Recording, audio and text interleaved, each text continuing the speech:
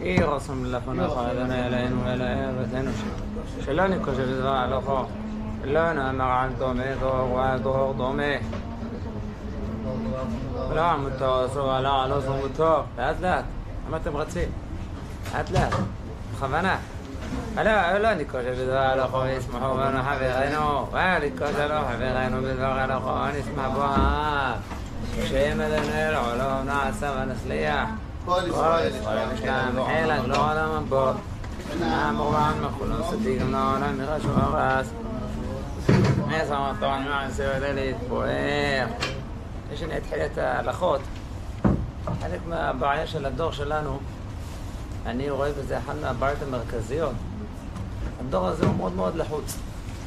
לחוץ. כל דבר מהר, מהר, מהר, מהר, מהר. אין נחת, אין שלווה, אין רוגע. זה אחד מהדברים אני חושב שאנחנו יכולים להסתכל על הדור הקודם. אין להם שלווה, לא לבית הכנסת, אין להם נחת, התפללו בנחת. אני לא אמר למתמת את התפילה, אבל שיהיה רגוע, לדעת ליהנות מהזמן, לדעת ליהנות מהתפילה, לדעת ליהנות מהסעודות. לא כל הזמן להיות קפיצי, כל הזמן קפיצי, קפיצי, קפיצי, זה גורם. אני לא צריך, איך אומרים, להרגיל את עצמו להיות שלב, לא להיות יותר מדי בלחץ. אבל צריך להשתדל, אני גם חי בדור הזה. אני גם חי בדור שלנו, צריך להשתדל. אני אומר, אחד מהבעיות של הדור, אחד מתחלואי הדור הזה, זה שהדור, אני רואה את זה בציבור, אני גם רואה את זה בדור הבא. אני רואה עניינים חדשים שנפתחים. לחוצים. אם אנחנו רוצים להעתיק מסורת, רוצים להעתיק את מנהג אבותינו, יש דברים שצריך, דברים מסביב. זה לא רק, אני רואה, שושי בביתך עוד, לא חוסה לו, כזה. תתפלל, תגיד את המילים נורמלי. אשרי יושב בביתך עוד, לא חוסה לו. אשרי העם שכוח לו. לדעת להגיד את המילים כמו שצריך לאט לאט. איך אומרים, אבותינו, הכל היה אצלם רגוע. או לבית הכנסת, רגוע. ואנחנו נדחפנו לבית כנסת. באים בשנייה האחרונה, היו חמים, התפילה מתחילה בשבע, אז הוא יצא 10 דקות לפני 7. כאילו, ילך לאט לאט, בנחת, יבוא כמה דקות לפני זה. הכל היה אצלם רגוע, לא כזה לחץ. זה הכל העניין של תפיסה והסתכלות. אם אדם משנה את הדיסק במוח, פשוט צריך לשנות את הדיסק. פשוט ככה. אם אדם חושב שהתפילה בשבע, אז אצלו תחילת התפילה זה יכול לצאת בשבע, אז הוא בלחץ, הוא ככה יותר מאוחר. הוא נופל ככה לבית הכנסת, וכבר הכל אצלו על המחסר הזה ששמואל הרביעה. אבל זמן מסוים, תבוא 10 דקות קודם. חברים, תבוא קצת, תלך בנחת. זה פשוט, אתה לא תפסיד שום דבר, כלום. זה פשוט העניין של התפיסה, וזה פשוט איך אומרים, איך לתכנת את המוח. פשוט להחליט, קצת יותר מוקדם, לבוא בנחת, לבוא נורמלי. כשהוא מתפלל, אומר גדיש, לא לגלגל את המילים. עולה לקריאת ספר תורה. לסלסל בקריאת התורה. איך אומרים? היום היה ילד, עלה בתורה, אתם יודעים, עלה שישי. נקרא לכם את זה פה, מהפסוקים פה. אין לי פרשת פורש, אני אקרא לכם פה מהסוף התפילה. נראה אם יש פה את זה, רגע, מה שנתו את זה. לא, את התפילה, את העליות לתורה, מה, גם את זה אין, זה מהתורה, מה ששנה. לא, הנה, יש פה. אני אקרא לכם דוגמה, למשל, איך הוא קרא, נגוד השבת הזאת, למשל. נגיד דבורים. רגע, מסעה. ויסעו ממורה, ויבואו אלי מור, ואלים שאתם עשרה עינות מים, משאבים את המורים ויחנו שם. טוב, מוזר, עוד פסוק. ויסעו מאלים, ויחנו עליהם סוף. כן, אתם מבינים? איפה? אמרנו להם, סלסל. יחנו עליהם סוף. תעשה נעימה, תעשה משהו. מאיפה זה בא אבל? זה ילד. אבל מאיפה זה מגיע? כי ככה הוא שומע את הסביבה. זה הסביבה, זה כל אני אומר, אני אומר את זה להורים.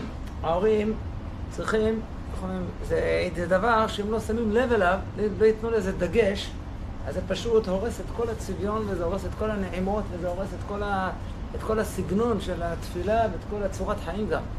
אני אומר, אחד מהדברים שאבותינו, היה להם, התייחדו בהם, ולדעתי זה לא רק אבותינו, זה היה כל הדורות הקודמים, עד שהעולם משתגע, אין לי בספק, פשוט אצלם זה נשאר צביון. אתם יודעים, ראיתי, הקהילות יעקב, הסטייפלר, שעולי תימן באו לארץ, יודעים מה הוא אמר?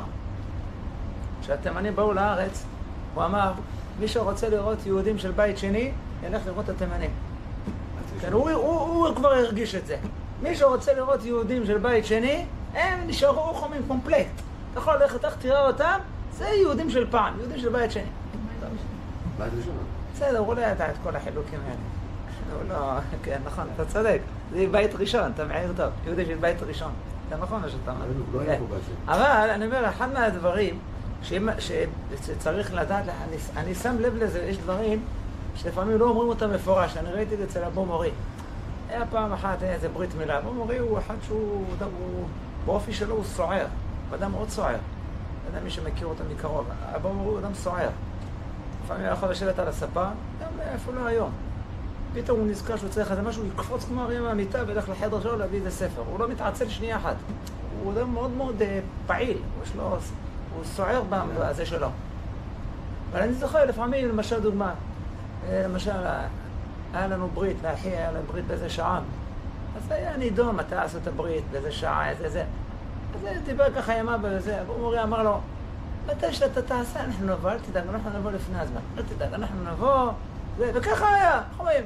ובא לי לפני, תיישב, כאילו, בא בנחת, יש לו את הסבלנות, אתה מבין למה אני מתכוון? הוא לא דיבר על זה אף פעם, והוא גם לא הסביר לנו את זה, אבל זו תכונה שהייתה בעבר. זו תכונה שככה היה בעבר, אני רואה פשוט את השינוי, כל 10 שנים אני רואה עוד יותר דרדרות, ועוד יותר ועוד יותר.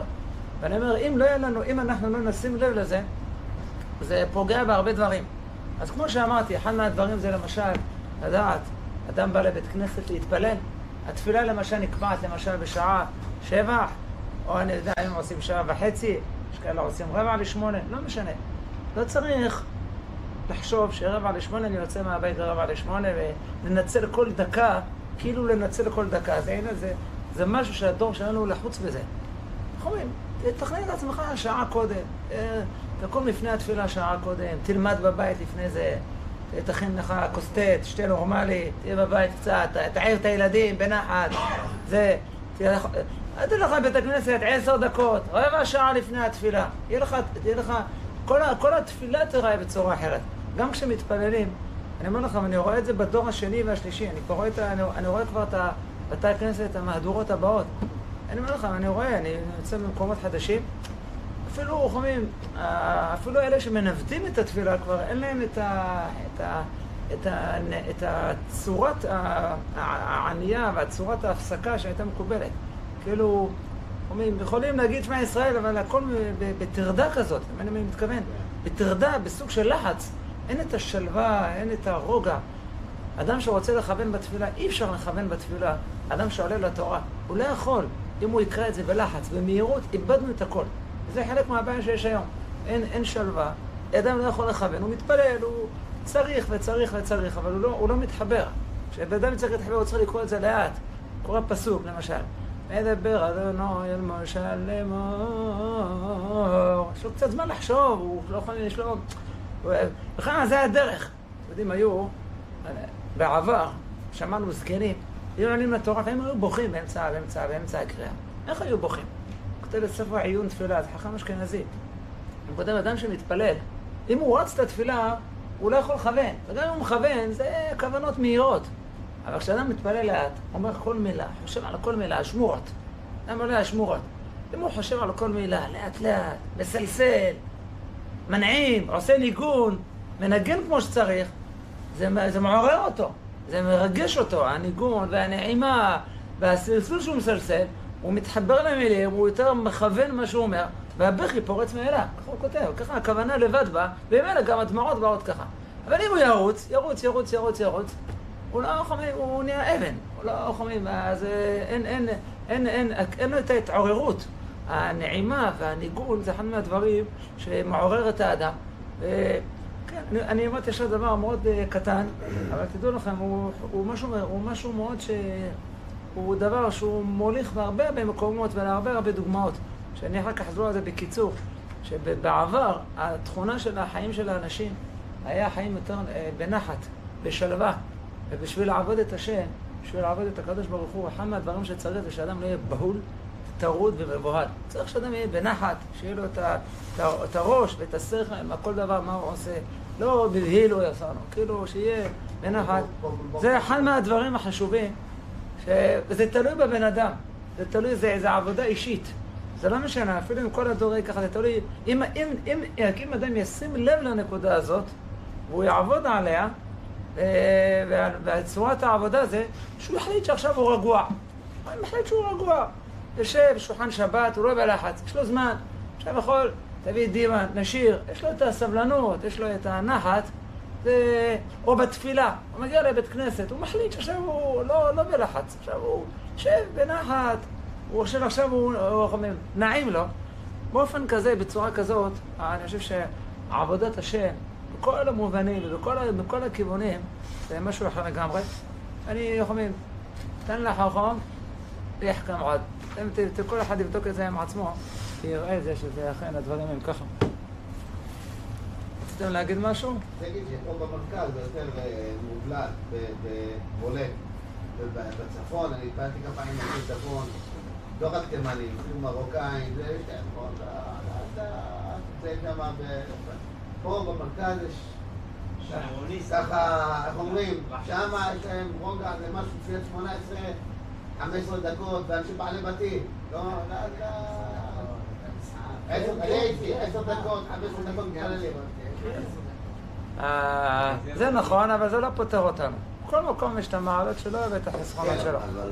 בכל מקום יש מעלות ויש חסרונות. אבל אני אומר, גם אדם שהוא נמצא במקום כזה, גם אדם שבטבעו הוא פעיל ונמרץ וסוער ויכול וקפיצי, ויש דברים שמדליקים אותו על השנייה, אבל אם הוא יחליט להיות רגוע, אם הוא יחליט תמיד לעצור את עצמו לפני כן, יחשוב ויהיה בנחת, זה עבודה עצמית אישית, זה לא משנה. גם אם הוא יעבוד, בעבודה שלו הוא יהיה מאוד זריז, אבל יש דברים ששם הוא יודע, למצוא את הרוגע שלו. יש אנשים שהם כל הזמן בפעילות, אבל יש להם את הזמנים שיש להם את הנחת שלהם. יש גישה חסידית שאומרת שדווקא להתפלל מהר, על מנת שלא יבוא כמה שנים. אז בוא אני אגיד לך משהו. אם אתה מדבר על זה, אז אני אגיד דבר והיפוכו. כל דבר זה תלוי בלב, ואיך את הדרך הנכונה. יש בספר אור הישר שהוא כותב, זה דרך מסוימת, שאם אדם מתפלל 18, הוא מרגיש שהכוונה בורחת לו, הוא אומר עצה מעניינת, עצה מאוד מעניינת.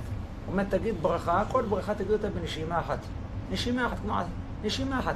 תחננו עמדעת, כל הברכה בנשימה אחת. בדרך כלל כל הברכות, יש ברכות ארוכות סלס, אי אפשר. כמה שהנשימה שלך מחזיקה, זה יגרום לך שלא תוכל לחשוב. רק תחשוב רק על המילים. כן, אתה חושב שאני צריך להגיד נשימה אחת כל הברכה, אז אתה חושב על הברכה, לא על דברים אחרים. זה עצה שכותב אותה בספר עדי קדמון. אור הישר, פחות מפורסם, מעריץ אבל מביא אותו, ראיתי את זה בפנים, וכמדומה שמביאים אותו עוד, נראה לי הוא הראשון שהוא אומר את זה. הוא ספר שיש לו שם גם דברי קבלה, לחסידות, יש לו את הדברים האלה, והוא שם ככה הוא כותב, בנשימה אחת כל הברכה זה יעזור לך לכוונה שלה, תנסה את זה. זה טוב לפעמים. כמובן, כל דבר שמתרגלים אליו צריך לחדש משהו אחר. תמיד, יש דבר תמיד צריך לשנות. זה דבר אחד. קצת שני יש דבר והיפוכו. אצל החסידים, אמר האדמו"ר מצב, זאת אומרת, אנחנו מתפללים. איזה תפילה זאת?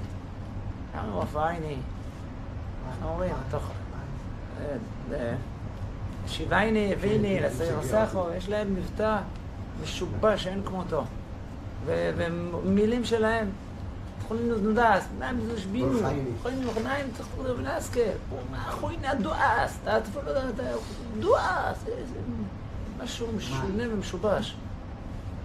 אמר האדמו"ר מצאן, זה נקרא תפילה. זה לא תפילה, כך אמר, זה לשון הקודש. מה זה שיבוש? אלא מה נעשה? שכחנו, זה מה שיש לנו. אנחנו כמו תינוק, אנחנו מתפללים כמו תינוק, שלא יודע לדבר. תינוק לא יודע לדבר. אז אנחנו היום, התפילה שלנו זה זכר לתפילה. זה לא תפילה באמת, זה זכר. יש זכר, אתה יודע? זכר לישראל מסורים. זכר.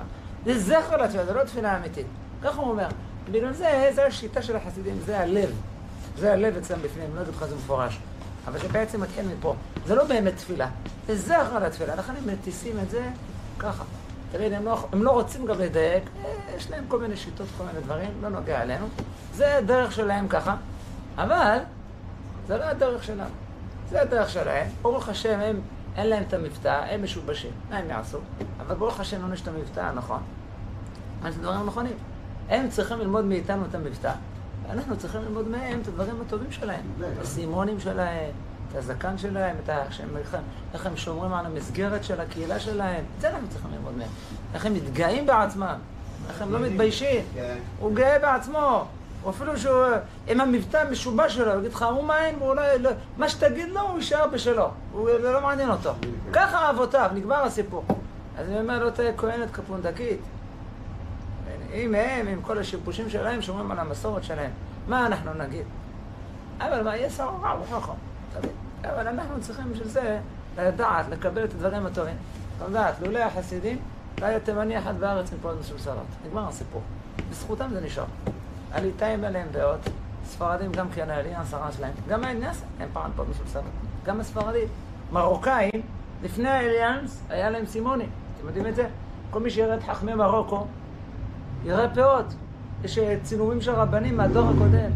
סיפר לי מישהו שגדל במרוקו וחי במרוקו, סיפר לי שאבא שלו אמר לו שהיה לו פאות מסולסלות כמו שלך, כמו של התימנים. הוא אומר לי, באו האליאנס, הצרפתים, באו למרוקו, ואבא שלו, היום הוא כבר בן 70, אבא שלו, כשהיה בן 8, גזרו לו את זה האליאנס, הורידו לו את זה. ובעבר גם הם היו ככה. לעם ישראל היה מקובל את דבר כזה. באירופה, למה הורידו את הסימונים? זה התחיל מהרוסים. כשהרוסים נלחמו על הדת. אם היו רואים מישהו עם פאות מסולסלות, היו מושכים לו את זה ברחוב, הם מושכים, ואם לא מביאים אותו לתחנת משטרה, עם גרזן. לפעמים תולשים לו גם את האוזן, תוך כדי. וככה זה התחיל. אז לכן, כן, היה להם ברירה. לכן, אצלם זה בא באונס. זה התחיל אצלם באונס, אותו דבר לכיסוי ראש. היה אסור לעשות לכם כיסוי ראש, שלח לנו כזה, שמקיפים את זה באמצע הרחוב. היה שייך. אצלם זה בא בכפייה. ברוסיה זה התחיל ככה. ובמילא בעוד ארצות וכו' וכו'. אבל אני אומר, בזכותם, יש דברים לפחות קצת מאזנים קצת המצב. הם קצת לפחות, הם קצת שומרים על קצת, נותן קצת את העניינים האלה, שחזים מזה, ואת כל הדברים שמסביב, יש בהם את המעלות שלהם. ואנחנו לוקחים מכל ציבור את הדבר הטוב. כל הדברים הטובים, אנחנו לוקחים מכל אחד את הדברים הטובים שלו. זה הדרך שלנו. אתם יודעים, כתוב קלה, יש לה 20, כמה קישוטים יש לה? קלה יש לה 24 קישוטים. וזה רמוז הפסוק. הקדוש ברוך הוא כתוב, ויבן אדוני אלוהים עד הסלע, ויביאהו על האדם. נכון? ויביאהו, כמה זה ויביאהו? עשו חשבון או תריקון? 24. הקדוש ברוך הוא עשה 24 קישוטים לחווה. קלה, 24 קישוטים. הביא לה קלה כמניין ויביאהו. 24 קישוטים, וזה מה שמופיע בספר ישעיה. 24 קישוטים ששם מה שמובא שם. כתוב בגמרא שכל תלמיד חכם צריך שיהיה בקיא בארבעה או עשרה.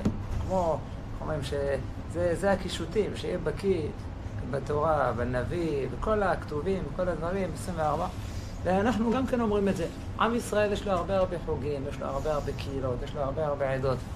וכל אחד יש לו את הדבר, תפס נקודה מסוימת, הוא תפס את זה, ותפס את זה, ותפס את זה. והחוכמה היא לקחת מכל אחד את הטוב. כל אחד תפס קישוט אחד. החוכמה היא לקחת מכולם את הדברים הטובים, וזה השלמות, זה האמת לאמיתה. ככה היא הכתובת. זה האמת לאמיתה. גם מחבנה. טוב. סימון גלאג' סעיד י"א. יש לכם? כובד, 6 שעות, 3 ימים או יותר. אני אקרא כמה הלכות ואני מקווה שישאר לי עוד זמן. אני רוצה לדבר על בעזרת השם לגמור את הדינים האלה וגם עניינים שקשורים לעניין של פרשת שבוע, כמה דברים מעשיים חשובים. אבל רק אני רוצה לסיים את הסימן הזה, זה בעזרת השם בזה נסיים את כל דיני מליחה, חליטה וצלייה. ברוך השם, זה דבר חשוב מאוד. כובד, 6 שעות, 3 ימים או יותר.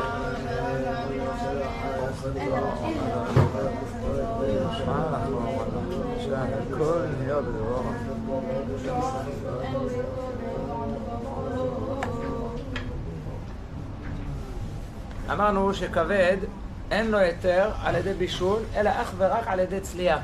אך ורק על ידי צלייה. בבישול אין לו היתר על ידי מליחה, רק לצלות אותו. כל בשר רגיל צריך לעשות לו את כל הסדר של המליחה, ולשיטתנו המליחה לבד זה לא מספיק, צריך גם חליטה. ובשר מוכשר שנקרא בחנות זה מוכשר לאשכנזים על הספרדים. התימנים זה נקרא חצי מוכשר, וצריכים גם לחלוט אותו. אם צולים אותו, לא צריך לחלוט אותו, אבל הצלייה מפקיעה מידי, לא צריך חליטה, אבל הדם שיוצא מהצלייה, לשיטתנו, הוא יהיה אסור. זה יהיה נפקא מינה. לדעת הרמב"ם והגאונים ומעריץ וסייעתא, וצריך לדעת שזה מנהג שהיה מקובל בהרבה תפוסות ישראל, וגם הרמב"ם בשולחן ערוך מביא את הדעה הזאת,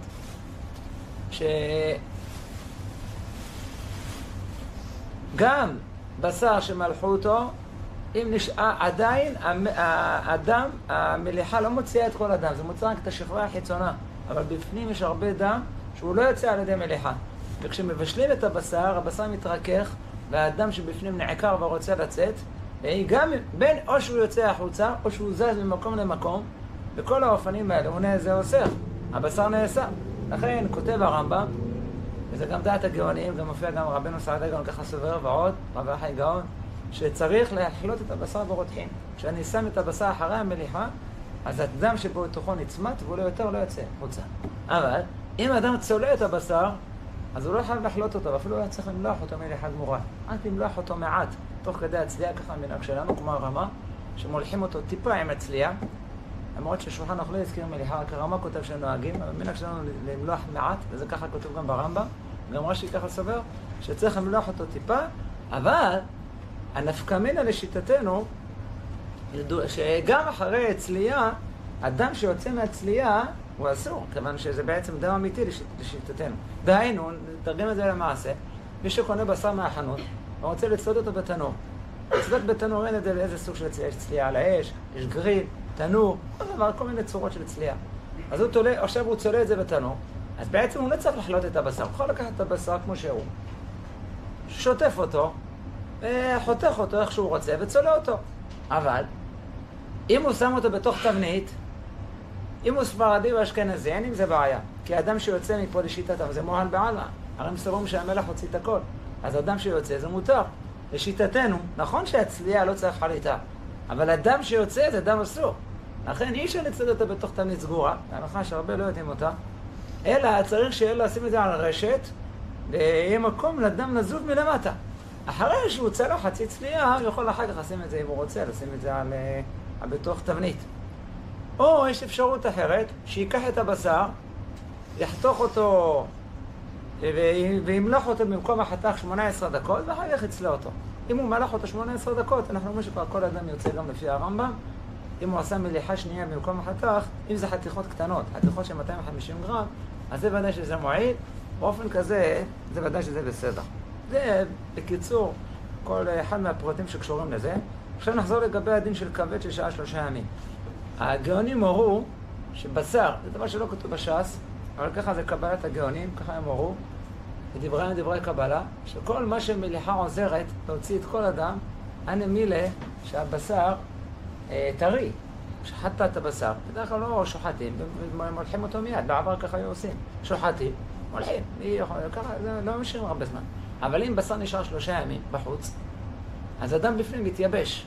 עכשיו לא יעזור שתמלח אותו, גם שתמלח אותו הוא יוציא דם, אבל לא את הכל, יישאר עדיין בפנים דם. ואם אחר כך תרצה לבשל אותו, הדם יצא החוצה. הדם עוד פעם מתעורר מהחום, והוא יצא החוצה, והמלאכה לא הוציאה את הכל. זה לגבי כל בשר. ואפילו אם תצלה אותו, גם הצלייה אפילו לא יעזור, כי גם הצלייה לא תוציא את כל הדם. כיוון שהדם בפנים מתייבש, הצלייה לא מוציאה את הכל עד כדי כך, דם שהוא יתייבש אחרי 3 ימים. אלא אם כן, לכן גם אם תצלה אותו, לצלוד אותה אתה יכול, אבל לא תוכל לבשל אותו אחרי הצלייה. הצלייה תוציא כל מה שאפשר, מה שיצא יצא, מה שלא יצא יישאר, אבל תאכל אותו ככה. אבל אם אתה רוצה לבשל אותו אחרי צלייה, פה יש חשש שהבישול ירקח עוד דם, שהוא עדיין נשאר בפנים יבש. לנו יש פעולה של הבישול שמשפיעה אותו מהצלייה. זה מופיע בסימן קל"א, פה כתוב סעיפים ל"א ל"ב, יש בו טעות, צריך לתקן את זה, סעיפים ל"ב ל"ג. מי שרוצה יכול לתקן, זה טעות. כתוב פה בסוגריים, העין לעיל סימן גלה, סעיפים ל"א ל"ב. צריך למחוק את הלמד א', זה למד ב' ולמד ג'. כנראה הוא הוסיף סעיף, אז זה נשאר הסעיפים הקודמים. זה קורה גם לפעמים מחברים שמעורכים ספרים. גלה, נראה את זה בפנים, שם מופיע ההלכה הזאת, למד ב' ולמד ג'. נקרא את ההלכה. בשר שעה מעת יציאת הנפש 3 ימים מעת לעת, למעת לעת זה 72 שעות, זה לא לפי עונות, זה לפי שעות. ללא מליחה, כבר נתייבש דמו בתוכו, ולא יצא עוד על ידי מליחה. אפילו אם אשרו תחילה במים פוש הורים זמן רוב. לפי כך הורו את ג'ואנים, שאי אפשר לא אוכלם אבושול, לא סולי. בקיצור, בשר ששעה 3 ימים, אין לו תקנה, אלא בצלייה בלבד. בלי, לא מליחה, בחליטה גם לא יעזור, גם צלייה, ובישול אחר כך, רק צלייה בלבד. בצלייה בלבד זה מה שעוזר, ולא לעשות שום דבר אחר כך. זה ההלכה הראשונה. ההלכה השנייה זה למד ג' שם, אין להשרות בשר 3 ימים ולא למלכו, שהם יתרו יבשלו. אם אתה משאיר בשר 3 ימים, עלולים לטעות ולבשל אותו. וידעו שצריך לצלות אותו דווקא. טוב, עד כמה שנגיע לשם. לגבי כבד, זה גם אותו דבר. כבד ששעה 3 ימים או יותר, אין לבשלו אחרי הצלייה. כבד, הרי אין לו שום היתר, אלא אך ורק על ידי צלייה. כבד אי אפשר לבשל אותו. כבד כולו דם. הכבד כולו דם. אז לכן אי אפשר רק לצלות אותו. אבל אפשר אחרי הצלייה לבשל אותו. פה אי אפשר לבשל אותו. עכשיו יש נפקא מינה בין כבד לבין שאר הבשר. לא ככה רוצה להיכנס לפרטים, אבל נגיד את זה בקיצור. שלגבי כל בשר, אסור גם להשרות אותו 3 ימים. שמא יטעה ויבשל אותו. בכבד מותר להשרות אותו, כי אין חשש שהוא יבשל. כי רק צלייה עושים לו. אין חשש. אין חשש שהוא יבשל. וזהו, ובשביל אחרי זה לא חששו עד כדי כך. כן, אז זה גם כן, יש פה מישהו שאומרים, בזה גם יש נידון. מה אתם בדיעבד, רק לכתחילה, בדיעבד זה קשה. לא חששו עד כדי כך.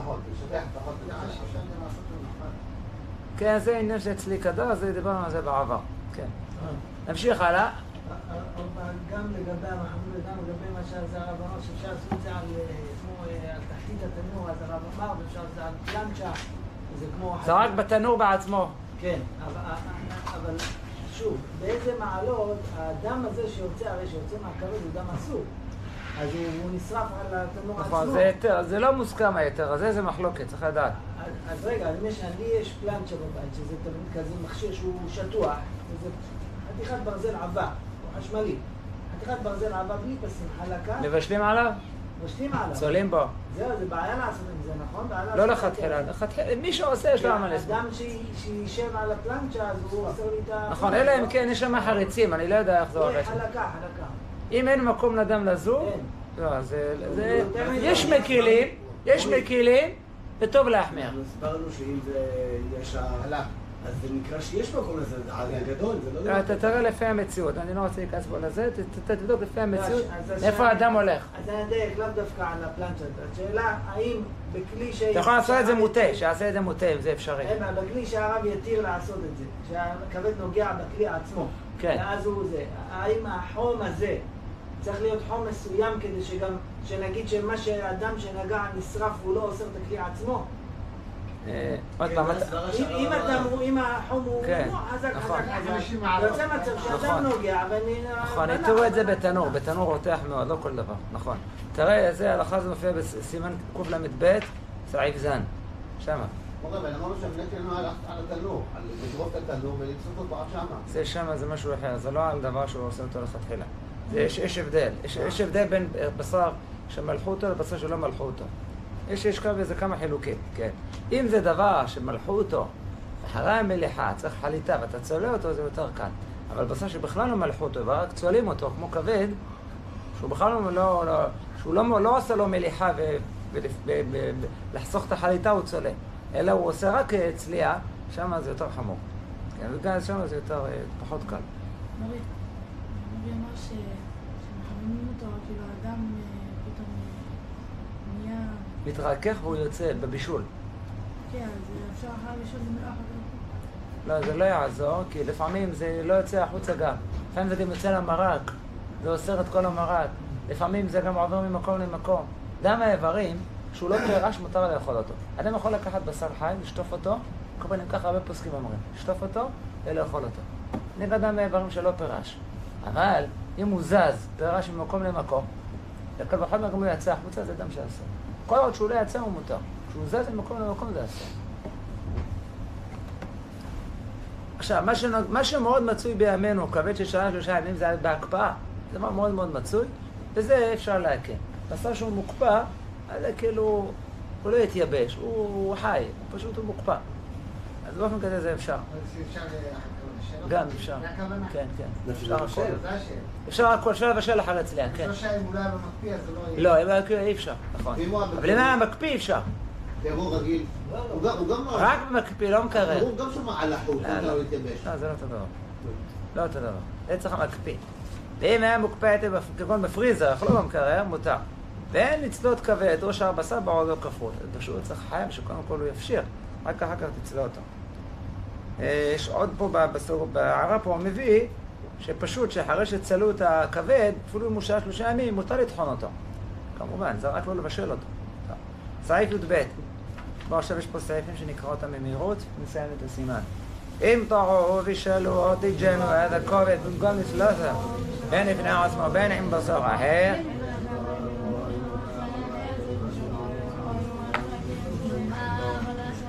אני נסע בשור מחבר בעוף. כאן יש שעה כשנודף דום צולול ממקום אחר עשרי בשעה הסליה וכדת מלאך עשה. ואם כובד או יתוך כדי סליה. אם טעו ושאלו או תג'נו עד הכובד במקום לסלותה. במקום הכבד אין לו את רק בצליה, בטעות בישלו אותו. אינו. בין בפני עצמו בין עם בשר אחר, אסור לשאול באורי הוראו אם המאכול והכלים אסורים. הנושא הזה יש בזה מחלוקת. יש אומרים שהכבד בעצמו לא נאסר. יש נידון אם הכבד נאסר או שהכבד לא נאסר. כל מה שנמצא בסיר נאסר. כי הכבד פולט דם, הוא אוסר את המרק, אוסר את הבשר, את תפוחי האדמה, כל מה שמתבשל שם. אבל הכבד מעצמו לא בולע. ויש אומרים שגם הכבד גם בולע. זה מחלוקת בראשונים, כל לא ניכנס לזה, וגם לגבי הכלים וכו'. לכן רק לדעת שהנידון הזה צריך לשאול. אם בישלו כבד, זה שאלה. לכן אם נסלו קישור מחובר בעוף, זה עוד עניין. פה בערק על זה אני אקרא את זה בקיצור. פסק מרן להתיר, הרמב"ם כתב לחומרה בעלמא לקלוף מעט סביב הכבד, שמיטו שתילי זיתים, באורות שאין צריך להחמיר כלל. לכן פסקו מגדולי הספרדים. יש פה עוד הערה חשובה, כבד שמניחים אותו בתוך שקית ניילון וכדומה. מצביעו על ידי זה שהוא מתמלא מים מוציר. יש לדון מטעם כבוש כמבושל. זה לא מערה. מי ששם כבד במקרר והוא מתמלא מים במשך 24 שעות, זה בעיה, יש פה שאלה של כבוש כמבושל. נשים לב לזה. נמשיך הלאה. וכן יש לשאול כאשר נוטף דום סולול ממקום אחר על סולי בשעה הסליה, כדאת מה לעשות. בשר שצולים אותו, הוא תמיד מוציא דם, מוציא. אין בעיה עם זה. אנחנו לא חושבים, מותר אפילו לתקוע מזלג, אפילו הברזלים שהבשר נמצא עליהם מותר, אפילו סכין, אם אדם חותך תוך כדי צלייה, מאוד מצוי שתוקעים מזלג, לבדוק. אין בזה שום חשש, האשכנזים מחמירים בזה, אנחנו מתירים את זה. וגם אם נשאר אחר כך דם, כיוון שזה נתבשל כיוון שזה נצלה כל צורכו, בדיעבד אפילו חצי צלייה, אבל לכתחילה מולחים אותו כל צורכו, הכוונה שהבשר יתייבש מבחוץ. הדם שבחוץ הוא לא דם, זה מועל בעלמא. לכן הוא מותר. לכן אנחנו לא שוטפים את הבשר אחרי הצלייה. לא שוטפים אותו, אשכנזים שוטפים אותו. תראו בכל מיני מסעדות, או מזה, לוקחים את הבשר, צוללים אותו, טובלים אותו בתוך מים. כן, בגלל האשכנזים. כן. מה שהתימנים עושים לא מחמירים, מה שהאשכנזים עושים הם מחמירים. הם מונחים שעה כי האשכנזים מונחים שעה. אנחנו לא... מצד שני אנחנו הרווחנו, בגלל החליטה דיברנו. זה, למה הם עושים את זה? כי האשכנזים מוסרים את זה. זה הפסק שלהם, ככה הרמב"ם אומר. אנחנו אומרים שלא צריך לעשות את זה ולא עושים את זה, זה גם הורס את הבשר, זה הורס את הטעם. כל הטעם שלו כשהוא טוב, לא שם אותו בתוך מים. בכל אופן, אז אנחנו מחמירים בחליטה, יש דברים אחרים שאנחנו מחמירים, כן. ולמעשה זה גם לא דם, זה רק מראית העין, זה לא באמת, הם חוששים, זה נראה להם דם, אז הם חוששים מזה. על כל הפנים, אבל אם דם נופל ממקום אחר, מישהו אחר העביר בשר שהיה לו דם, והעביר את זה ונטף על זה, זה כבר בעיה. למה? כי האש מוציאה דם שהוא בלוע מהבשר הזה בעצמו. אבל בשר שנכנס לו ממקום אחר, זה כבר לא פשוט. מה שצריך לעשות, זה כתוב, שולחן ערוך כותב, זה עוזר כדי נטילה. כל מקום כדי נטילה בהלכות איסור והיתר זה הכוונה עובי אצבע, 2 סנטים. יש שיעורים, יש מושגים בהלכה, כדי גליפו. אגב, ככה אנחנו אומרים, לא כדי קליפה. כשתלמדו, תלמדו. לא כדי קליפה, כדי גליפו. אבותינו ככה הגרסה שלהם, רבותינו חכמי תימן ככה קראו. גליפו זה... כן, יש אבטיח, קליפת אבטיח, הוא כזה עובי. כדי גליפו, הוא עושה כדי גליפו. מה זה כדי גליפו? הקילוף הכי דק שאתה יכול לעשות, זה אפילו כמו קליפת השום. זה גם אפילו, משהו דק זה כדי גליפו. ויש כדי נטילה. כדי נטילה זה משהו יותר. מה זה נטילה? זה עובי אצבע. נמשיך הלאה, סעיף יד. זה סעיף, זה מה שדיברנו על זה מקודם. דין סלי גדרו, דהיינו שאינו, נקרא ביחד. דהיינו שאינו, יש לכם? סעיף יד. דין סלי גדרו.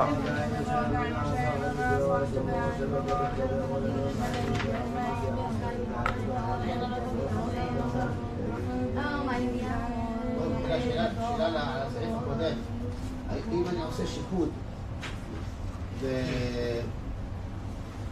בצל, בשר, עגבניה, בשר, עושה את הכל ביחד, אני צולה אותו ככה. מה זה? בשר? אני עושה נגיד חזה עוף, פותח אותו קוביות, שם בשיפוט חזה עוף. תחזור על הסימן, תחזור עליו. תחזור על הסימן, סעיף זה נסתכל. מותר לצלות בשר עם בצלים, תפוחי אדמה וכדומה. חתיקו מזה וחתיקו מזה, שאין אדם הנפלוט מן הבשר נבלוע בו עם. פרי חדש, תילי זיתים, השמיט מה שכתב שם בהגה, אמר לכתחילה אסור, וכו'. כן. וכן מותר להפוך את הבשר, ושאלו את זה פעם, אמרתי להם, מותר להפוך את הבשר גם כן, הרמה מחמיר בזה, גם בזה אנחנו מתירים את זה. כל מה שבצלייה אנחנו מתירים. בכבד זה יותר חמור, רק בכבד מחמירים. כבד, שם כן הם מחמירים בזה, שלא לצלות כבד ובשר ביחד, הכוונה כשנוטף מהכבד תוך כדי, זה לא. אבל אם זה רחוק וזה לא נוטף עליו, זה כן אפשר. בשר טחון, קונים בחנות בשר טחון, ורוצים לעשות קציצות. עכשיו קציצות מערבבים בבשר טחון, תבלינים, מערבבים, אני יודע מה, דברים אחרים, וצולים את זה. מותר? בשר טחון שהוא לא עבר בישול, ואתה צולה אותו. כן, אבל עושים קציצה, כוונה... עם שמן. לא, דליה, לא טיגון.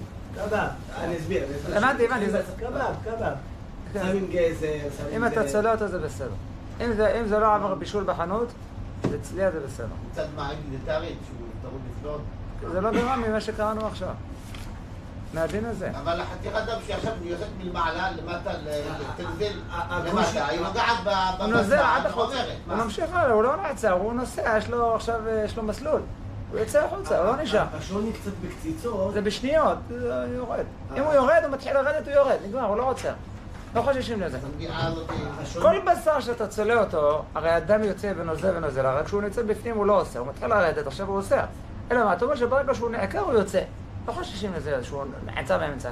כי תעשות צלייה ראויה, אתה מחכה שבשר יצלה כל צורכו. לוקח לזה זמן, זה תהליך. בזמן הזה כבר הכל יוצא. הטיפה שוני שבין הדין הזה של השפוי לבין הקציצה, זה שבקציצה, קודם כל, כל החתיכה היא בפני עצמה כביכול, בפנים. כן, זה נכון. וגם שהצד החיצוני שלה כביכול הוא יותר מתבשל, והחלק הפנימי הוא יותר רך. אני אקרא לך משהו שכתבתי בוועגה מלפני כמה שנים. נשאלתי, לצלות בשר שנמלח ולא נחלט כמנהגנו, וממלאים בתוכו אורז, ומניחים אותו בתוך נייר כסף, ומנקבים אותו שיהיה מקום לדם לזוב ולהכניסו לתנור חשמלי, אי שערי. שמעת את השאלה? זה גם שאלה מצויה. לוקח בשר שנמלח מהחנות, בשר מוכשר מה שנקרא, מניחים אותו בתוך, ממלאים אותו מילוי אורז, בשר, עוף, זה עוד יותר חמור. ישבתי היום ערב שבת התשפז. כמה שנים זה? לא, תשעז. לא, תשסז. כמה שנים זה? רגע. למה זה? 14 שנה. זה כבר יותר. 16 שנה. רגע, מחילה. ישבתי ערב שבת התשסז. בסייעתא דשמיא דנראה להקל. למה? רק פה כמעט נמחק. רגע. לשם האדם לבשר עם בצלים הכתוב כאן, ואהבתי יש לחלק, מקום לחלק בזה, זה לא ממש אותו דבר, זה מילוי, זה משהו בשר מפנים, בחוץ, בפנים, זה משהו יותר, יכול להיות נתקע בדפנות שם. כיוון שנמלח שעה ויש מקילים שלא להצריך חליטה, חזר להצטרופה. והסכים לנזכר לאל, האמור שליט. כן, מה שאי אפשר להכיר את זה, כל אחד מה שאצלך זה בסדר. בואי, תעניין הוא עוף, סתם דוגמה, עוף שאתה תקח אותו שליט. אתה לא חותך אותו, אין לנו בעיה של מליחה בקטע הזה. יש לו חתכת, אין בעיה. נכון, אם אתה חולט אותו. חולט אותו בשלמות. כן. כן. אוקיי, אבל בוא נגיד ככה, אם מלים עוף באורץ, כמו שהוא. אוקיי? לא, הבעיה, השאלה הייתה על אורז, שהרי העוף הזה, הדם שיוצא ממנו הוא נאסר לדעת הרמב"ם. עכשיו, הדם הזה נוזל. עכשיו הוא נוזל לתוך האורז. השאלה, אני אומר, הוא נוזל מהדופן של הבשר לתוך האורז, נבלע באורז, והוא יוצא מהאורז, ממשיך הלאה לדופן השנייה ופולט החוצה. אבל ההלכה זה מותר. זה בסדר. בעיקרון, אם אורז זה לא מופשט.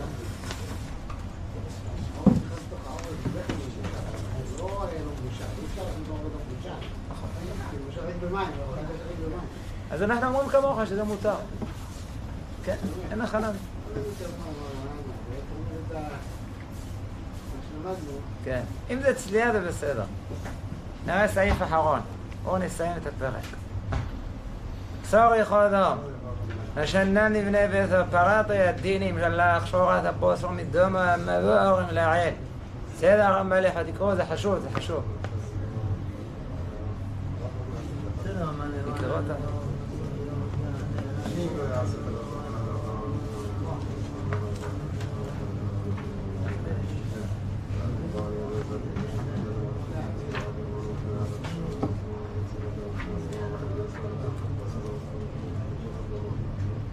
أما يسألني حجيج وعشر وطهران لكي شبت لهم قشورهم بلدنا بشبع على حيث في سبلين وهو خلونا عز الشاس ورحمة كبرهم ونبقى من بدوس خور جدور شنا مورد خلنو لما عن تبلغون ونهو أحرى وكذا عزا يشبع حين يلونوي مين بدأ من الفرش اللون وصوب خور قلبوا هم شخصوا شنا شور يقبلوا هم شامي بشبع نسوس خور أبو عصر لو شامد من المعون والشلون خور أبو بخوا شخصوا خلطوكي لأخوه צורך אדם לשנני בני ביתו, פרת הידינים שלח שורת הבוסר מדומו הם מבוארים לעיל. סימונים גלב, גלג'.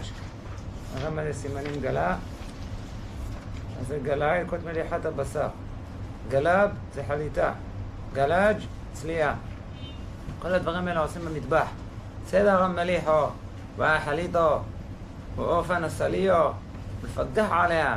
לראות שהם עושים כמו שצריך. שאם לא יעשו כדוד וחל הלכו, נכלה מסתומו חמורו לנפש הוא אוכל ממנו, ויבוא לו לב טיפש. אכן בוא על ידי ישראל, על ידי שכחו ג'דולו, שתלמודו יהיה עוגר ממנו. בנושא הזה אני רוצה לספר לכם סיפור.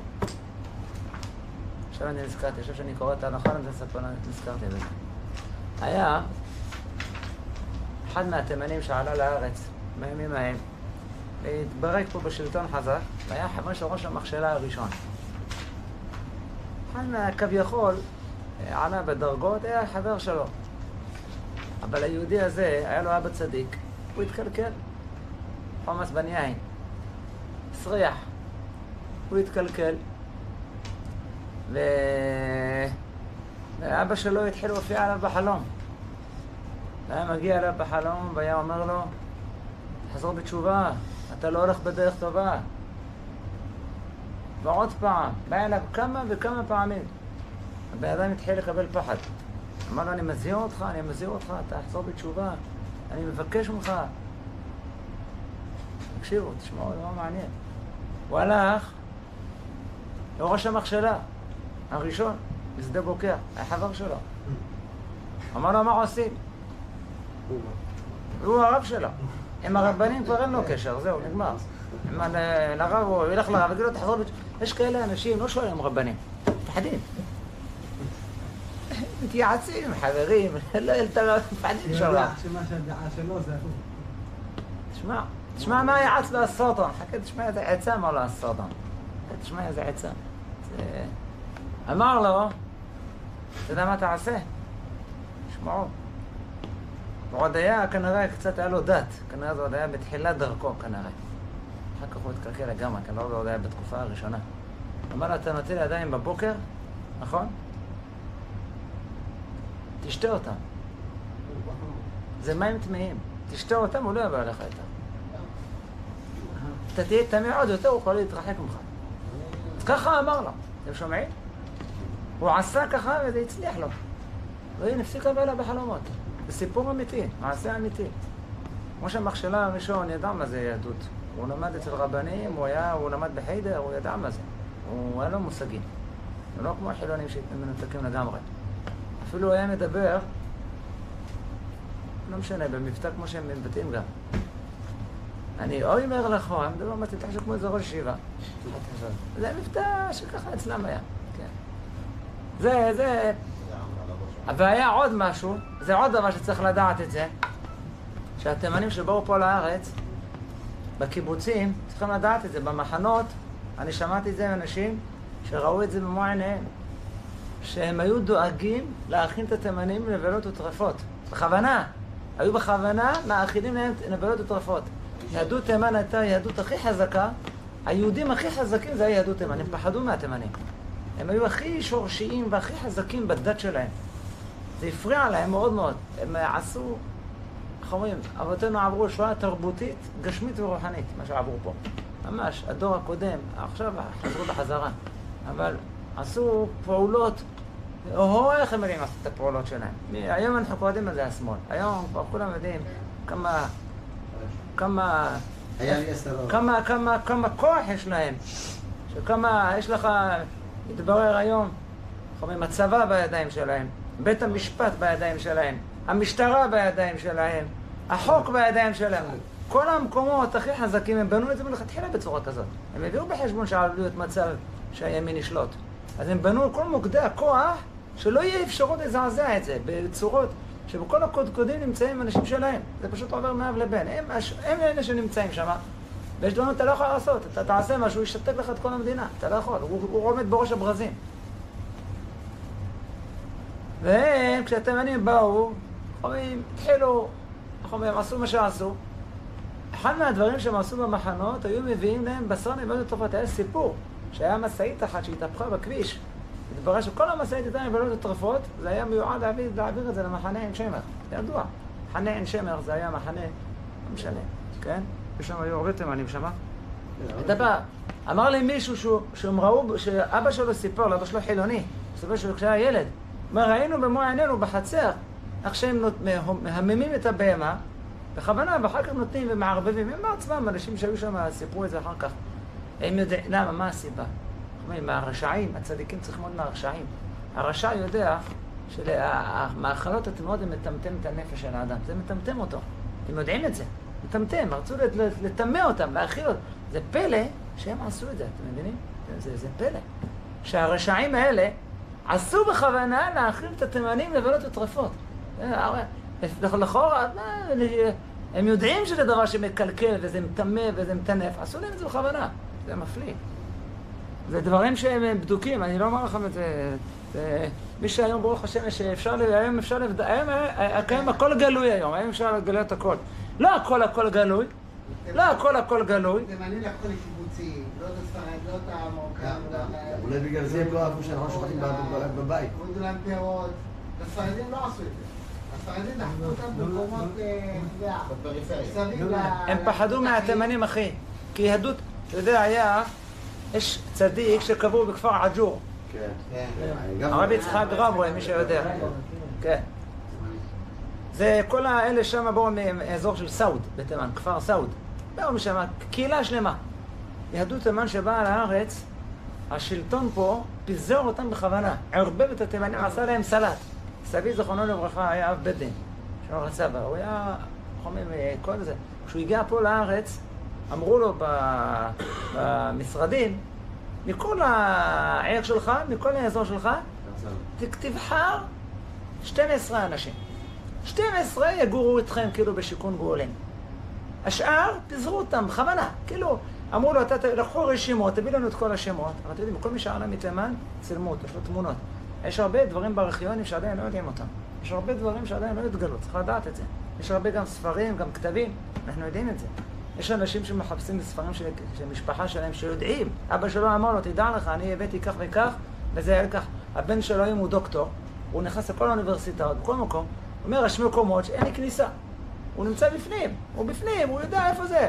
פה אין כניסה, זהו, הוא יודע שזה נמצא באזור הזה. מסתבר שזה יתגלה עוד, מחכים עד שכולם ימותו. לא יודע, מחכים שהחוק יאשר את זה, ושזה כבר יהיה על זה, איך אומרים, יש חוק התיישנות. יעבור כל הזקנים, כל מי שעדיין של זה. אז זה אמר 12, כולם יערבבו. אתם מבינים מה עשו? שמו שכונה אחת של תימנים, אלה מפה, אלה מהצד השני. זה בלדי, זה שמי, זה חיידני, זה שרעבי, זה כל אחד מחלט, וכולם מעורבבים ביחד, ובכוונה פיזרו אותם. למה? בשביל שהרבנים לא יהיה להם את השליטה. הרי רב, יש לו קהילה, אז יש לו כל הציבור שלו שומע עליו, כולם מורים. פה זה אנשים חדשים, לא מכירים את המורה הזה. אזור אחר, לא יודעים מה קורה פה, אז הכל התרופף, זה משהו, ככה זה התחיל, ובאופן שיטתי הם עבדו על זה, ובפרט על הנוער, ולעגו על התמימות של ההורים שלהם. אמרו להם שההורים שלכם פרימיטיביים, ברברים, זה כל מיני דברים, זה אמונות יש לכם. היו אומרים לילדים, זה עדויות שאנשים יעידו. אמרו לו, אתה מאמין שיש השם? נו, בוא, למשל אתה רוצה עכשיו זה משהו רצו, בוא נתפלל, תפלל. נו, שמעת תפילה לך? ילדים קטנים, בני 8-10. אתה מבין, קלקלו אותם בידיים. אתם רואים, אז מה, זה סתם שטויות. אבא שלכם הוא לא מבין, הוא טיפש, הוא לא... זה אמונות תפלות, פעם ככה היו כל העולם ככה. גם הגויים היו ככה. האמינו בכל מיני דברים. היום זה עולם חדש. הם רואים אותם עם מכנסיים מעונבים, חולצות יפות. הם נראים להם ככה מגולח יפה, מסודר, בלורית ככה, משהו ככה נראה לו ככה, ג'ארבו כזה. ואבא שלו מסכין עם הסימונים ככה, וחולצה וצבע צהוב, ומכנסיים ככה, וכזה, ובקושי מבין את השפה שלו, ואמא שלו בכלל לא יודעת קרוא וכתוב, כן? רק אחר כך התברר, אומרים איזה דרך ארץ היה, אומרים, אז היה קשה לי לקלוט את זה ולהבין את זה. אבל היום אנחנו יודעים כמה שהם תומנפים, כמה שהם מלוכלכים, איזה דרך ארץ היה לאבותינו, איזה צניעות, איזה... לא היו, אתם יודעים, באיזה יהדות היה שהקפידו על דרך ארץ באכילה. לא לוקחים אוכל ככה בידיים. זה בהמות ככה אוכלים. אתם יודעים מה זה? זה תרבות של חיות היער. אבותינו לא, אפילו פיתה הוא יחתוך כזית, יאכל בדרך ארץ, הוא לא יאכל בעמידה. לא יאכל מעמד להשתמש. עליהם בדרך ארץ, לא. מה אתה מתנהב מאוכל? מה אתה חיה מתנהב בעמידה. מה? כלבים אוכלים בעמידה. אבל בגלל שהיה כל כך ניתוק, לא, הדברים האלה לא, רק הדור הבא, אחר כך כבר לאט התפתחו וכבר ראו את כל הטינופת ואת כל הסרחון שבצד השני, הבינו איפה חומים, הבינו את הערך שהיה להם, אבל בסוף כבר היה מאוחר, כבר נפטר, או כבר זוגן, כבר בקושי יכול זה. ברוך השם, אנחנו היום נמצאים במקום אחר, אז שם נגיד, באתי על הכפר עג'ור, הם באו לשם, כל הקהילה שם, הם רצו כולם לעלות לירושלים. הם באו משם מתימן. כל הקהילה, הם היו קהילה, שומרי תורה, מצוות, קנאים, הרבה מהמשפחה שם. יש שם רבנים צדיקים, יש שם רב אחד צדיק, זהו, רבי יצחק מברט.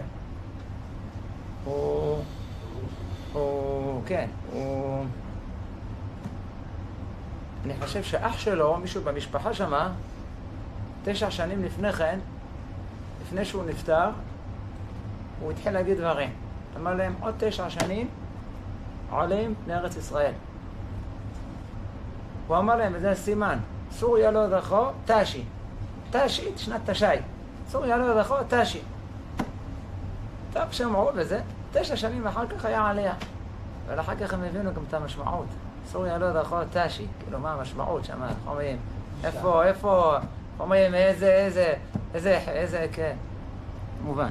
על כל פנים, אז הם כולם הגיעו, אז הם רצו לעלות לירושלים, כל הכפר הזה, כל האזור הזה, הם היו כולם מגובשים. היו גם אנשים סוחרים, אנשים שמבינים בממולחים וכו', וגם ביהדות חזקה ואיתנה, ממש יראת שמיים וצדיקים גדולים. אבל השלטון לא רצה שהם יעלו לירושלים, כיוונו אותם לאיזה כפר נידח. הם סיפרו, יום אחד באו 2 משאיות, הכניסו אותם, את כולם, התחילו לנסוע. לאיפה נוסעים? לא יודעים. נוסעים.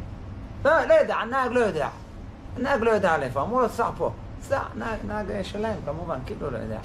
נוסעים, בוא נסעו שעות. בסוף הגיעו לאיזה כפר ערבי נטוש, זה כפר עג'ו, זה הכפר הזה.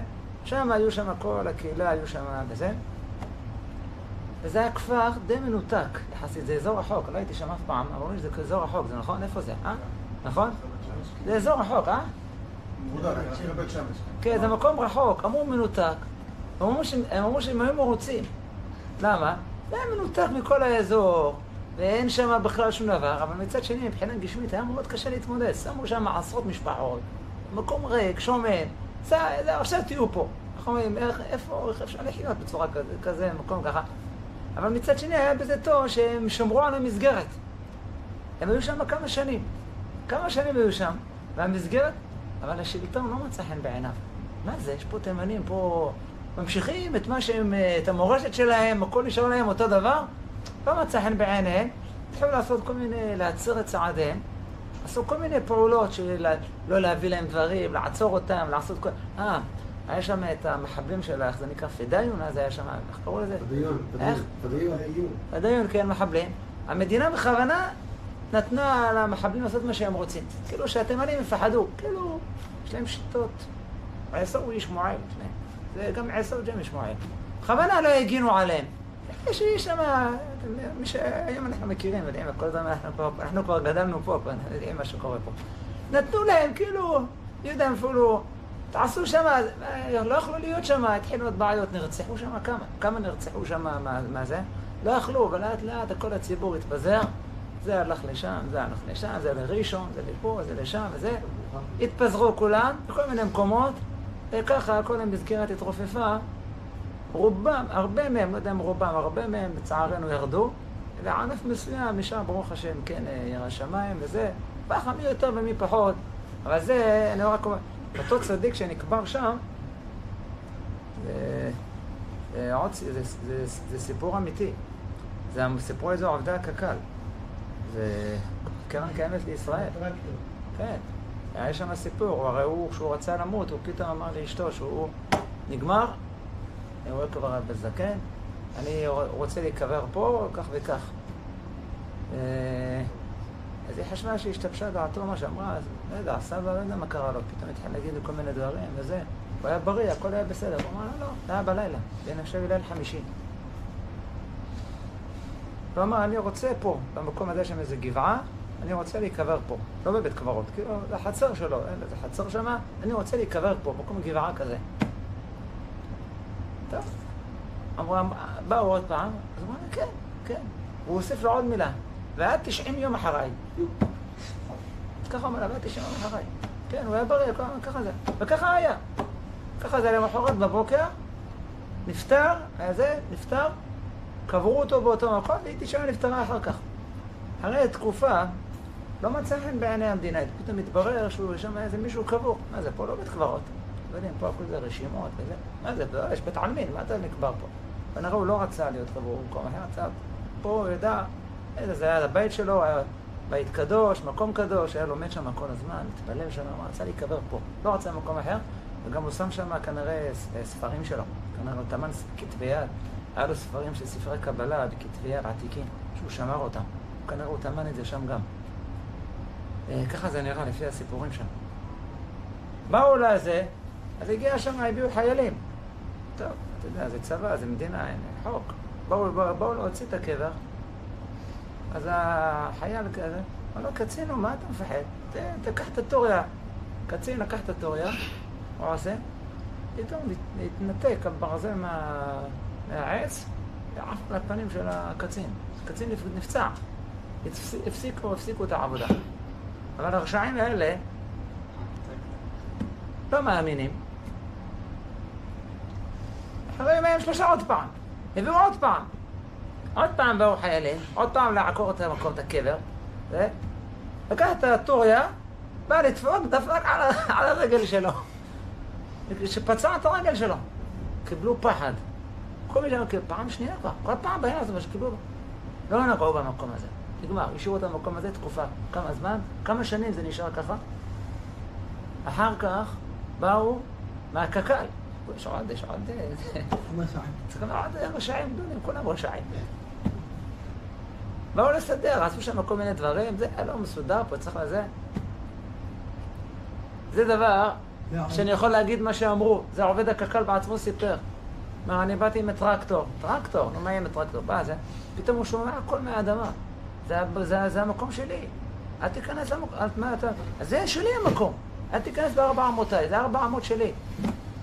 הבן אדם קיבל פחד, עזבו את המקום, וככה זה נשאר עד היום.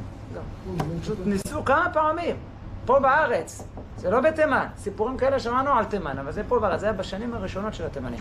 אני מדבר איתכם על 2, ממש, הוא נפטר סמוך. נפטר בשנתיים-3 הראשונות מיד. היה איתו גם סיפור בעלייה. כשהוא עלה לארץ, הרי הם הלכו שם דרכים, על גבי דרכים, על גמלים. הם הגיעו לאיזה מקום שזה היה הר תלול מאוד. הר, אתם יודעים, תימן זה ארץ הררית, כולה הרים. הרבה אזורים שם מלא הרים. הגיעו לאיזה הכל צריך הר תלול, בשתי הצדדים היה תהום. תהום היה שמה. כל השיירה עוברת, ופתאום הסבא, הזקן, פח, הגמל החליק. נפל לתהום. זעקות שבר פרצו שם. זה בדרך לעלייה לארץ. זעקות שבר. וואי, זה היה שם, בסדר, אני מדבר על זקן. היה בן 90, לא יודע כמה היה, אבל הוא נפטר רק שנתיים אחת. יורדים למטה, לוקח זמן, עד שירדו, עד שהם היו יכולים שיהיה. יורדים למטה, הם רואים את האיברים של הגמל, מפוזרים בהר. הגמל התרסק, נפל לחתיכות. עד שהגיעו למטה, לא מאמינים למראה עיניהם. הם רואים אותו יושב למטה, לא מעניין עם ספר. הגמל התרסק כולו והוא נשאר חי, ככה כמו שהוא. השיר השם, כי גמר עליי. זה איך אומרים את זה. אז אני אומר את כל זה, גם זה מהייסורי מאכלות. אומרים, העניין של החליטה צריך לשמוח בזה. עד שאנחנו מחמירים בזה. איך אמר לי מישהו השבת, אברך. אמר לי, הרב, אמרתי לאשתי שתעשה חליטה. כמה הייתי צריך להתאמץ ונגיד לחליטה? עכשיו אני אגיד לה, עוד למלוח שהיא חותכת. כמה אי אפשר? הוא אמר לי, לא, חמים, לא רגילה לזה. אמרתי לו, תשמע, זה הכל תלוי בך. אם אתה תרצה, זה יהיה. אבל אתה תגיד לה שזה כדאי. אתה רוצה בנים צדיקים? רוצה ילדים צדיקים? מי יודע כמה טהרה, מי יודע כמה יראת שמיים יש לתימנים בזכות החליטה הזאת? מי יודע כמה יראת שמיים, מי יודע זה מכניס? זה מתאר את הלב של האדם. ספר החינוך כותב שאסור לאכול נבלות וטרפות, אבל על אדם התורה הזהירה הרבה, יותר מהכל. יש הרבה פעמים אדם נזכר בתורה. כל דם לא תאכלו, כל דם לא תאכלו, כל פעם דם, כל פעם חוזרים על זה. למה כל כך מזכירה את הדם? הוא אומר, כי נבלות, טרפות, עצמות, בשר, בהמות מאוד, זה בהמה, זה נבלע בבשר של האדם, וזה מטמא אותו, זה עושה אותו בהמי. אבל הדם זה הנפש של הבהמה, זה המהות שלה, זה השורש שלה. לשתות דם זה הדבר הכי גרוע, כי זה בעצם, אתה ממש מתחבר, הרי האדם מתחבר, הרי הרמח"ל כותב, הרי זה פלא עצום חמור, הפוך הבשר ומפלא לעשות. אנחנו, איך זה מסתדר? יש גוף, יש בשר, זה גוף. זה עור, עצמות, בשר, ומצד שני זה חי, יש פה רוח. בן אדם רואה עין, שים העיניים על השולחן, הם יראו משהו, לא רואים כלום. בן אדם חי, הוא רואה, חי, מרגיש, נושם. מאיפה? זה לא, הרי דבר דומם, אין לו חיות, איך זה נהיה? אלא מה? יש פה נפש. איך מתחבר נפש עם גוף? גוף זה דבר גשמי, אתה יכול לגוע בו. אש, אפילו אש, שזה הדבר הכי גשמי דק שיש בבריאה זה אש. הדבר הכי גשמי, הגשמיות הכי לפני הרוחני זה אש. זה הדבר הכי כאילו שהוא, החומר הכי מתקלה שנהיה בסוף. בין הגשמי לרוחני, שזה בעצם גשמי עדיין, זה אש. אש זה, איך אומרים, אתה יכול לחבר אש, משהו רוחני עם דבר חי, עם דבר זה. איך הנפש של האדם מתחברת? זה פלא, זה רופא כל בשר, הקדוש ברוך הוא. וכשהגיע הזמן, הנפש יוצאת, הרוח תשוב אל אלוהים אשר נתנו, והגוף ישוב אל העפר, שממנו הוא בא. אלא מה? כותב הרמח"ל, כן, יש חיבור, אבל החיבור הזה מגלה לנו הרמח"ל, זה נמצא בדם של האדם, בחלק הכי דק שבו. ככה זה ההגדרה של הרמח"ל.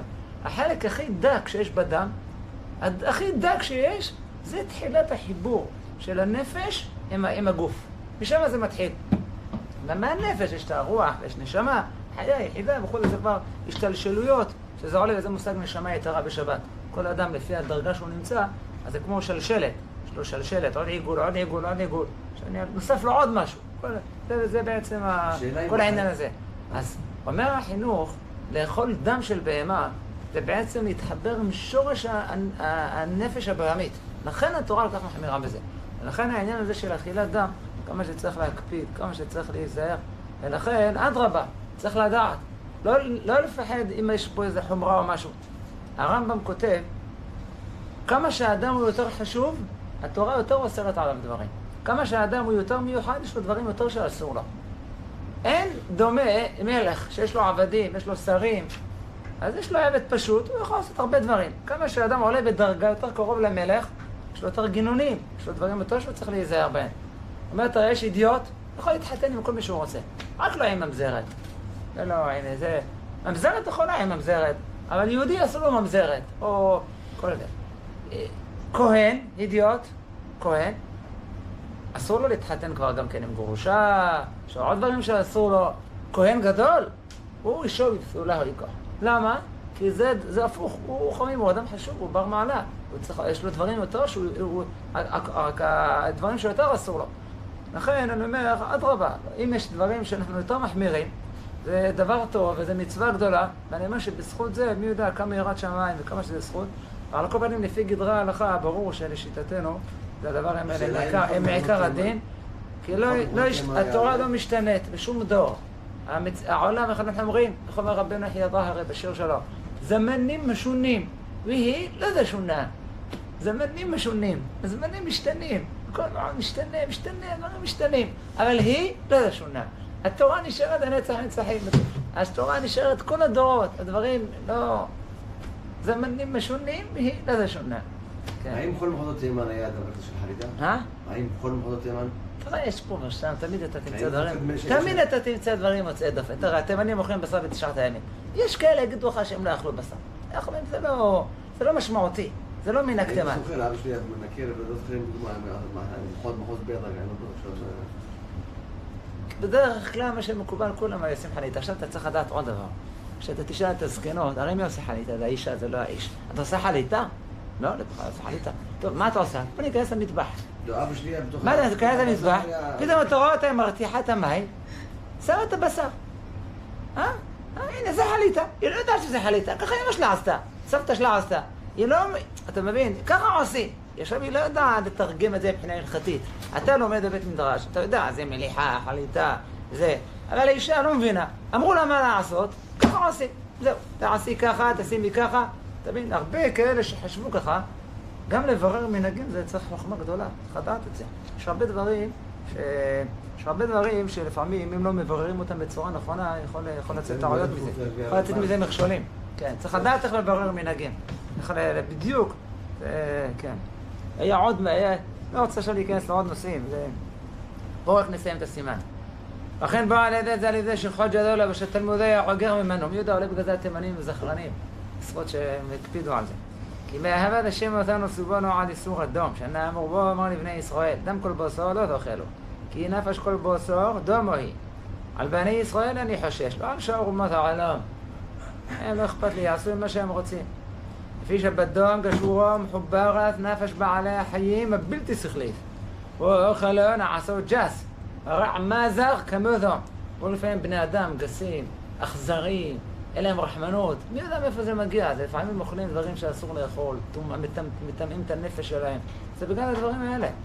ונמנוע ממנו סחורות ג'ודות, שנאמר לא תאכל לנו. אמרני טוב לאכול, ובונכו אחריכו. תעשה יושר בעיני אדונות. ואם בדום של נפשו של לא אדם גוסו בו, כוח, קל וחומר לשאול מסבו של נפש של האדם יתאוול לו, שהמתגבר על ישראל סחורו רב ועשום. זהו שאמר דוד המלך עליו השלום, מור עבדו לכו אשר שבנת לי רעך. מילה מור עבדו לכו, הרביץ כותב בחלק הדקדוק, יש שם ג'עיו, מעמיד על האות מור. לא להגיד את זה מור עבדו לכו, מור עבדו לכו, למשוך את המים. למה? יש הבדל במשמעות של המילה מו. למשל, באותו מזמור, אנחנו אומרים, מו אנוש כי תזכרנו, או בן אדם כי תזכרנו, מו אנוש. מה זה מה אנוש? מהו? זה כלום. מה נשקיע ככה? אדוני אדוננו, מאוד דרשם את ג'עי. למה? אומר מעריץ בשם המדקדקים, הג'עי הוא בא להגיד שזה כאילו כמו, יש הבדל במשמעות מו. יש מו, כאילו, מו, ואנחנו מו, כאילו, ואנחנו מו, כאילו, זה כלום, זה שום דבר. אבל יש מו כמו, מו אדיר שמך, כמו שמך אדיר. מו רב טובך, כמו רב טובך, אשר ספנת לרעך. שם בכל יזכן, שנזכה לכל הטוב, אמן כן יהיה חצה. לא יודעים אנחנו נפענך, אדוני אלינו, ששמת חנגנו מישע בבית המזרעות. ולא שמת חנגנו מישע בבית נכונות. שאנו משכימים מהם משכימים. אונו משכימים בדרך הישר עליהם, משכימים בבורם בטלים. אונו עמלים והם עמלים. אונו עמלים מגבלים שכר. הם עמלים ואינו מגבלים שכר. אונו רוסים והם רוסים. אונו רוסים לחיה, אונו מבוא. הם רוסים לבח שחת. אני שידום יאמר בו לא יחסו מהם אני אל תחבוך. אם תחבוך אליהם, שאנחנו כאילו עזוב תדור השחו, אדוני.